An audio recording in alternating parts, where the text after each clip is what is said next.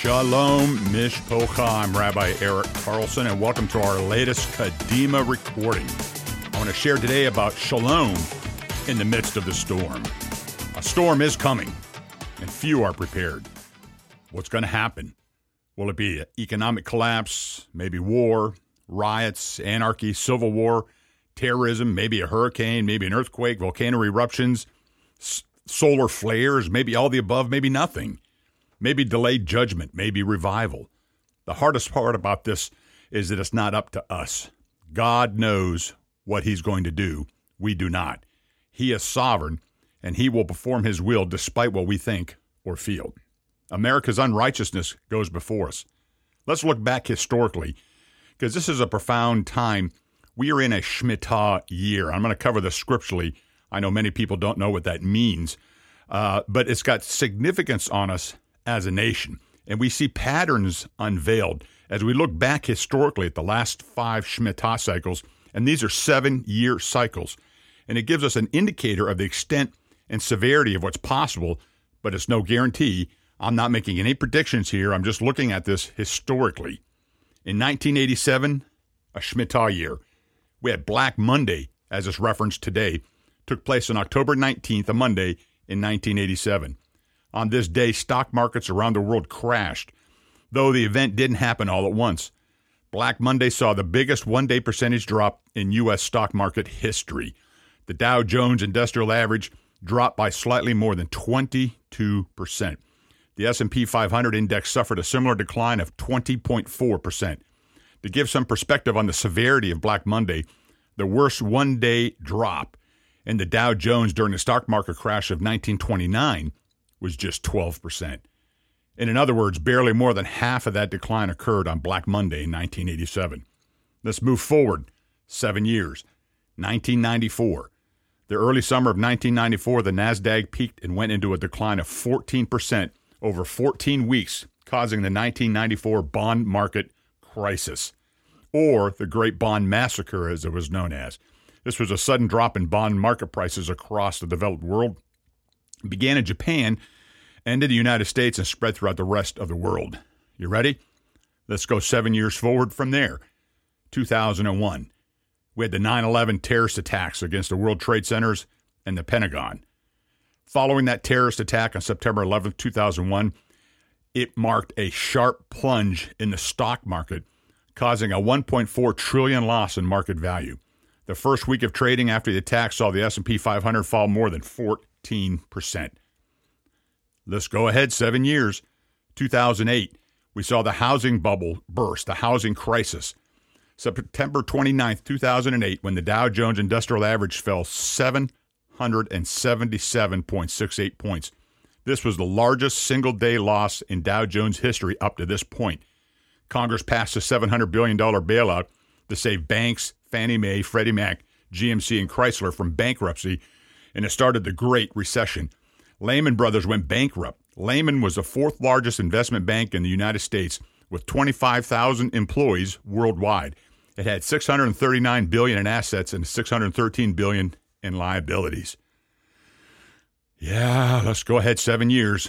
2015. The U.S. Supreme Court redefined the covenant of marriage for the first time in human history, ruling that same-sex couples have the right to marry in all 50 states.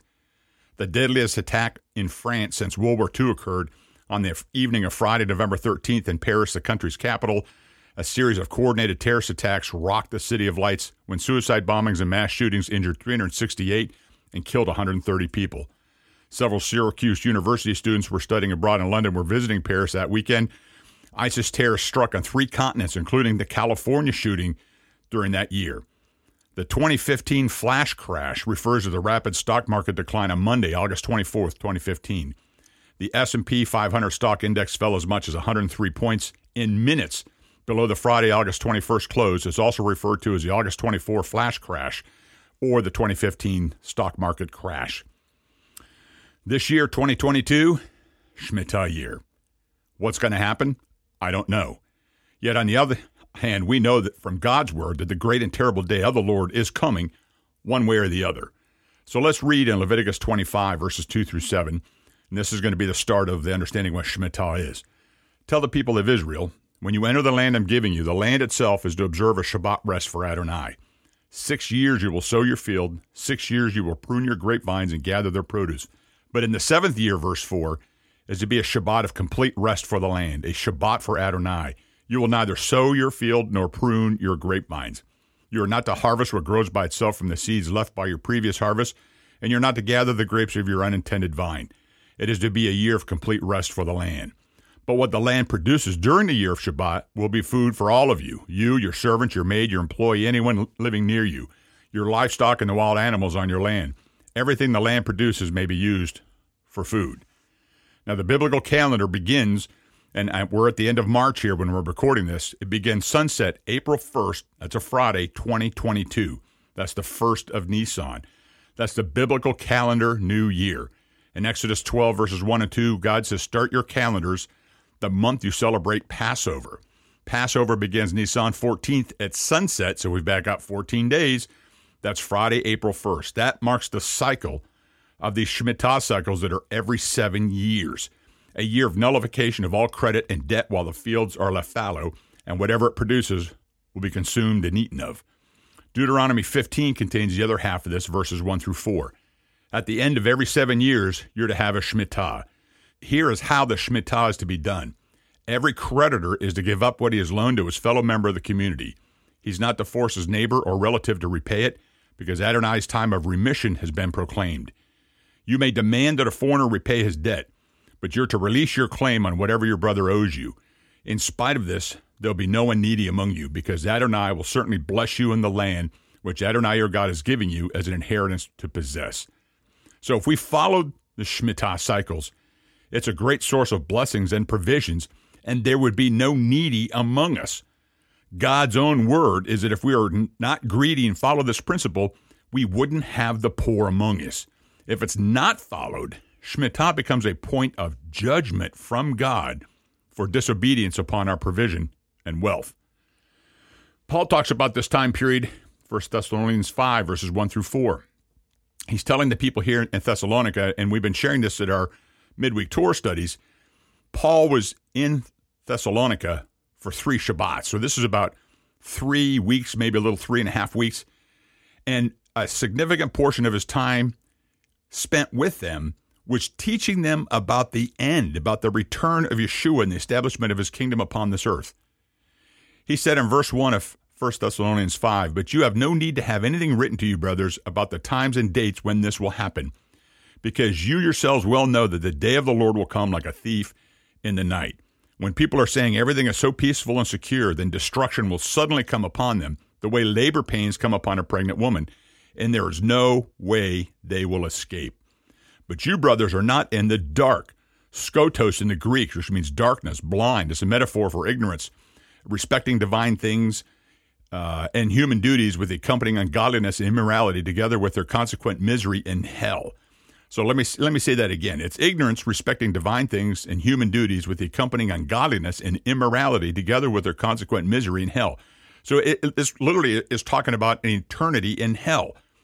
He says, you're not in this darkness. You know about the divine, righteous, pure things of God. He says, so this day should not take you by surprise like a thief. You're not ignorant of divine things.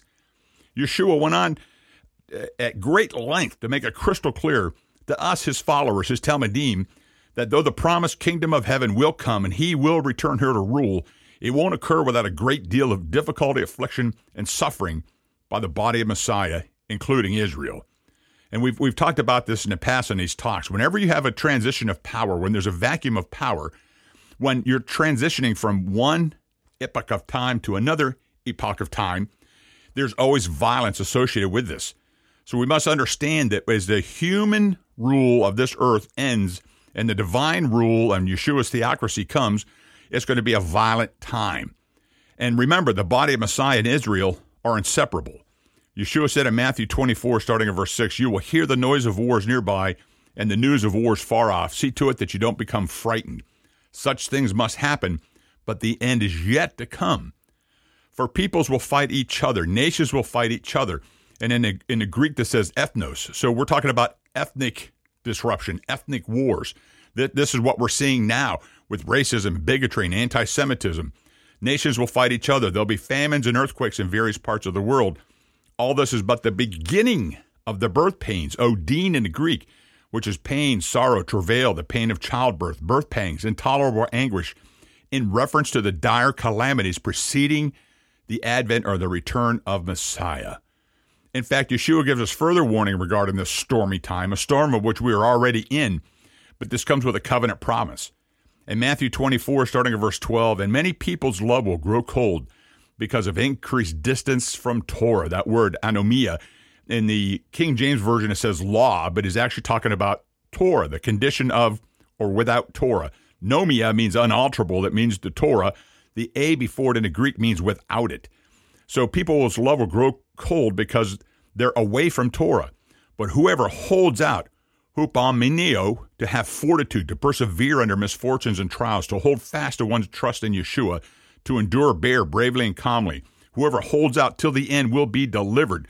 Sozo, which means to save, protect, to keep safe, sound, to be rescued from danger or destruction, to preserve one who's in danger of destruction, to deliver from the penalties of the Messianic judgment. Man, that's profound. See, no matter your thought process or belief regarding the Shemitah, troubles and anguish, in fact, are coming sooner or later. Will it be this year, 5 years, 10 years? I don't know. But Yeshua confirms a covenant promise here that is given to us throughout the prophets. Zephaniah tells us about a place of safety for the righteous in the great and terrible day of the Lord. In Zephaniah 2, verses 1 through 3, it says, gather together, gather yourselves, nation devoid of shame. Before the decree takes effect and the day comes, one passes like chaff. Before Adonai's fierce anger comes on you, before the day of Adonai's anger comes on you. Seek Adonai, all of you humble in the land. You who exercise his justice, seek righteousness, seek humility. You might be hidden on the day of Adonai's anger. So we're told if we seek the Lord in humility, if we walk in justice and righteousness, if we forgive, if we don't slander, if we seek purity and righteousness, if we walk in humility with a broken and contrite heart, we might be hidden, protected, concealed on the great and terrible day of the Lord. The single most important, critical thing one can do to get ready, to prepare for the coming storm, is to work on our relationship and standing with God.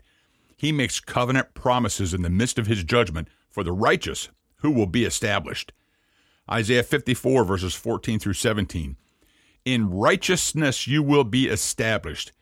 Tikkon ani in the Hebrew, which means to be established, to be stable, to be secure, to be enduring, to be fixed, to be securely determined, to be steadfast, far from oppression, with nothing to fear, not far from ruin, to make ready, prepare, provide, to be restored. You will be established, for it will not come near you. Verse 15, any alliance that forms against you will not be my doing. Whoever tries to form such an alliance will fall because of you. Verse 16, it is I who created the craftsman who blows on the coals and forges weapons suited for their purpose. I also created the destroyer to work havoc. Verse 17, no weapon made will prevail against you. In court you will refute every accusation. The servants of Adonai inherit all this. The reward for their righteousness is from me, says Adonai. What a phenomenal promise of God. No matter what weapon, alliance, or accusation that is formed, made, stated, or issued against you will prosper or come to pass. This is the reward for righteousness, says Adonai. Those who know him, who walk in truth and righteousness before him, those who submit, obey, honor, and worship the King of Kings. Listen, even Job, in the midst of his crisis, in the center of his maelstrom, in the center of his own personal storm, he has this epiphany, a realization that pulls him out of the storm. In Job 42, verse 5, he said, I had heard about you with my ears, but now my eyes see, ra'ah in Hebrew, to look at, to see, regard, learn, to observe, watch, to look upon, to find out, consider, to give attention to discern you. He said, I've heard about you, but now I see you, I know you, I discern you. There's a great difference between hearing about something and experiencing it yourself. I can only speak the word so far. Head knowledge is only knowledge. Adonai must become a matter of the heart. Your heart must become circumcised. He must be real in your life. His presence must manifest in you, and that can only be done by a righteous, pure walk with him. There has to be a realization of who God is, and this realization transitioned Job from hearing about God to knowing God, to observing him, learning, regarding, observing him. It was in this condition that God healed, restored, and set Job free from his own personal storm. Proverb reveals a profound truth regarding the humble heart, those who repent when God reproves, and the result for those who do not. In Proverbs 1, starting at verse 23, it says, "Repent when I reprove. I will pour out my spirit to you. I will make my words known to you. Because you refused when I called, and no one paid attention when I put out my hand, but instead you neglected my counsel and would not accept my reproof, I in turn will laugh at your distress and mock when terror comes over you. Yes, when terror overtakes you like a storm, and your disaster approaches like a whirlwind, when distress and trouble assail you." Verse 28, "Then they will call me, but I won't answer. They will seek me earnestly, but they won't find me." Verse 29, "Because they hated knowledge and did not choose the fear of Adonai." Verse 30, "They refused my counsel and despised my reproof."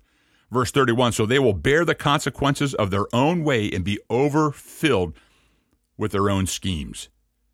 See, the key here is having God's presence with you, in the midst of any storm, any crisis, which is something you must develop before the storm. The world is about to find out that God is real and that Yeshua is his son. And there's a difference here of having God with you versus shalom in the storm. God has given us two very profound examples of God's servants having shalom in the midst of a storm.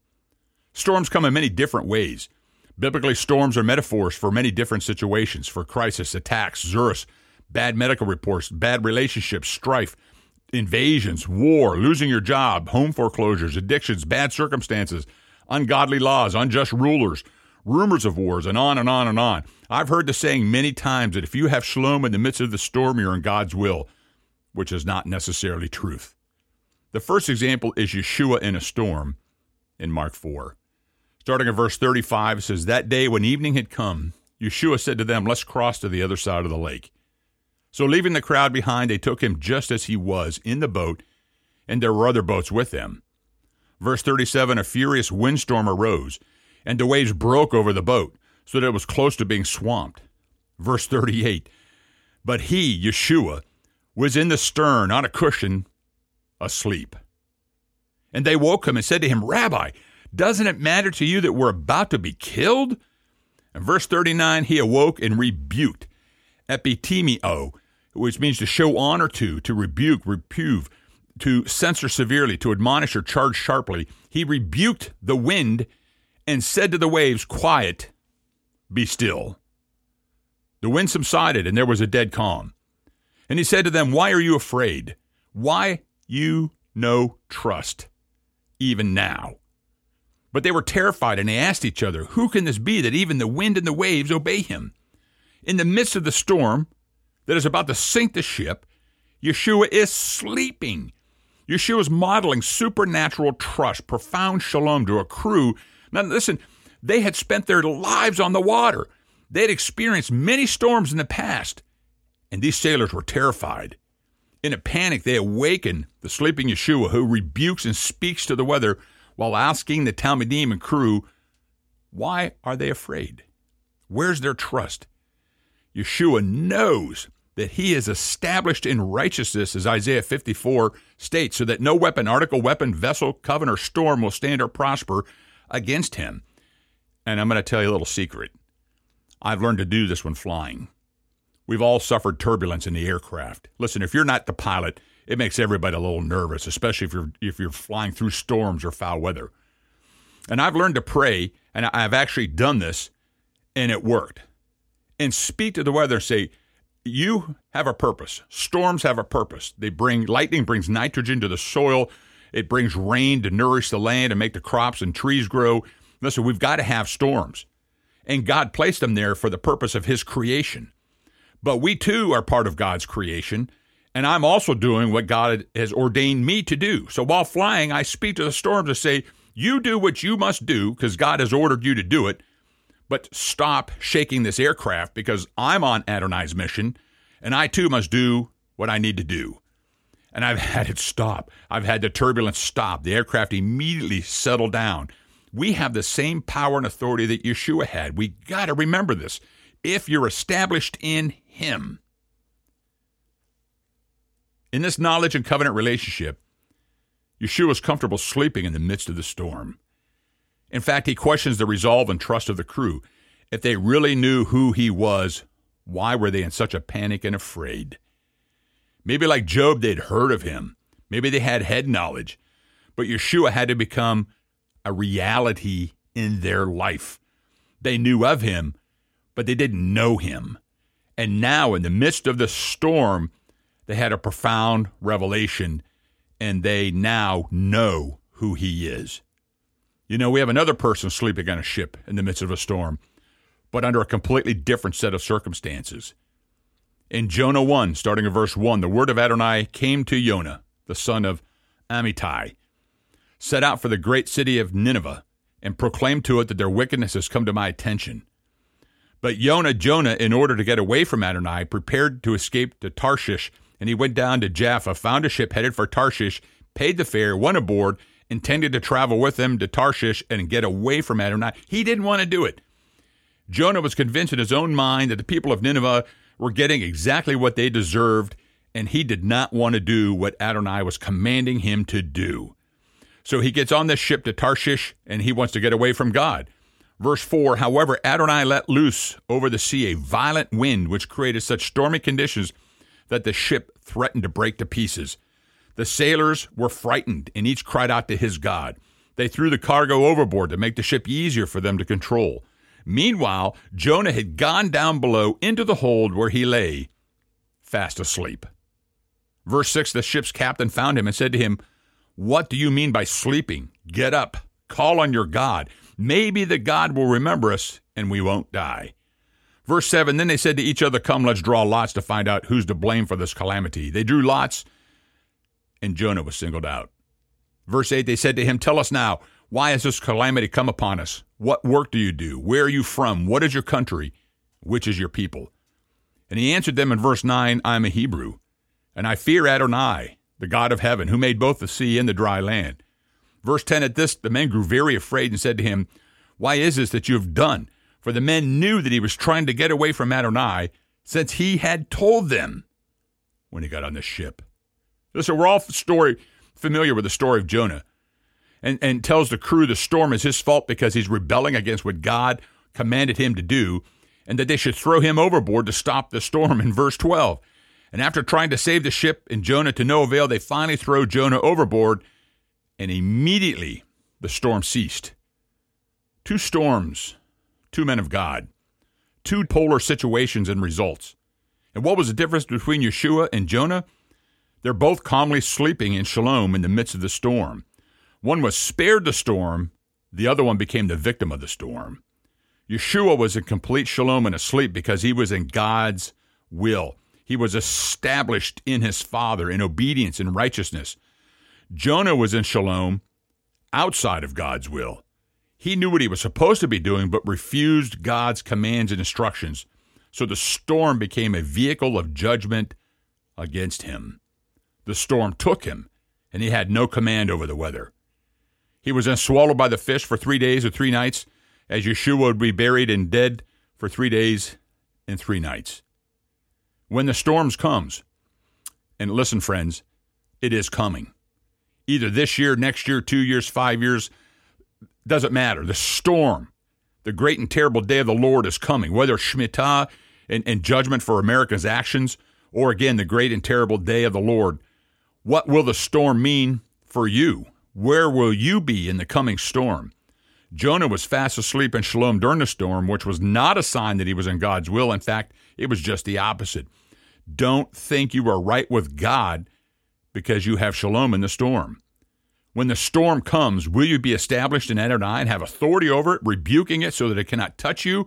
Or will the storm be the event of your judgment where you're thrown into it and it consumes you? True lasting shalom in the storm is like the eye of a hurricane. Though the winds rage around it in a tempest of destruction, the eye of the storm contains shalom, sunshine, and calm seas. And the only way to be in the eye of the storm is to be established in Adonai, to be in covenant with him, to live in righteousness, holiness, and purity through the love and blood of Yeshua. Diligently seek after God, and you will find authentic peace. Way back on my first submarine, and this is the hard part of being in the military, when you're on a naval vessel, when a hurricane comes, You leave your family, you leave your children, your spouse, and you take the ship to sea. Because ships in port during hurricanes are destroyed. They're battered against the pier. They're run aground. We fare better at sea. So Hurricane Gloria was coming up the coast. This was a massive storm, which was supposed to hit our area here in Virginia. It didn't. It actually hit New England. But we put to sea. And everyone evacuated from this area. And so we were trying to find out, to come to periscope depth, to make communications, to see what was happening. And I got to share this with you. We came up, we were down very deep. We came up to 400 feet beneath the surface, and we're taking 25-degree rolls on this submarine, USS Finback, because that weather was so severe. We went back down deep, waited another 12 hours, and when we come up, we actually came to periscope depth in the eye of that storm. The waters were completely calm. We could see sunshine. We couldn't raise any communications on the beach. We actually had to listen to a local FM radio channel to find out what the weather report was and to find out that the storm was heading north and our families were safe. But that's a firsthand example of what it's like to be in the eye of the storm that's being established in Adonai. In Philippians 4, verses 6 through 7, it says, "Don't worry about anything. On the contrary, make your requests known to God by prayer and petition with thanksgiving. Then God's shalom, surpassing all understanding, will keep phureo in the Greek, which means to guard, protect by military guard, to prevent hostile invasion, to protect by guarding. This shalom that surpasses all understanding will keep, protect your hearts and minds safe in union with the Messiah Yeshua." See, the question is, will you be like Jonah and run from God to seek shalom? Or will you be like Yeshua and run towards God to seek shalom within his will to be established in him? It's said of the righteous in Proverbs 18, verse 10, "The name of the Lord is a strong tower, and the righteous person runs into it and is saved." Strong is oz in the Hebrew, which means strength and force, security, majesty, praise, might, power, and strong. The name of Adonai is a strong, majestic, powerful tower, and the righteous run into it and are saved. See, we must live and walk in the presence and voice of God. And the storm that is coming, and Mishpocha, listen to me, it is coming. Will you be able to sleep in perfect shalom after being established in Adonai, or will it be an event of judgment? It's up to us. It's up to our walk and how we interact and engage with God. I pray that this has been a blessing to you. May you be established in the throne room of God's presence. May his hand of protection be upon you, and may you have God's perfect shalom in the storm as you are protected by the Most High God of Israel, covered by the blood of Yeshua, separated from the curse, and made whole. Blessings to you. Amen.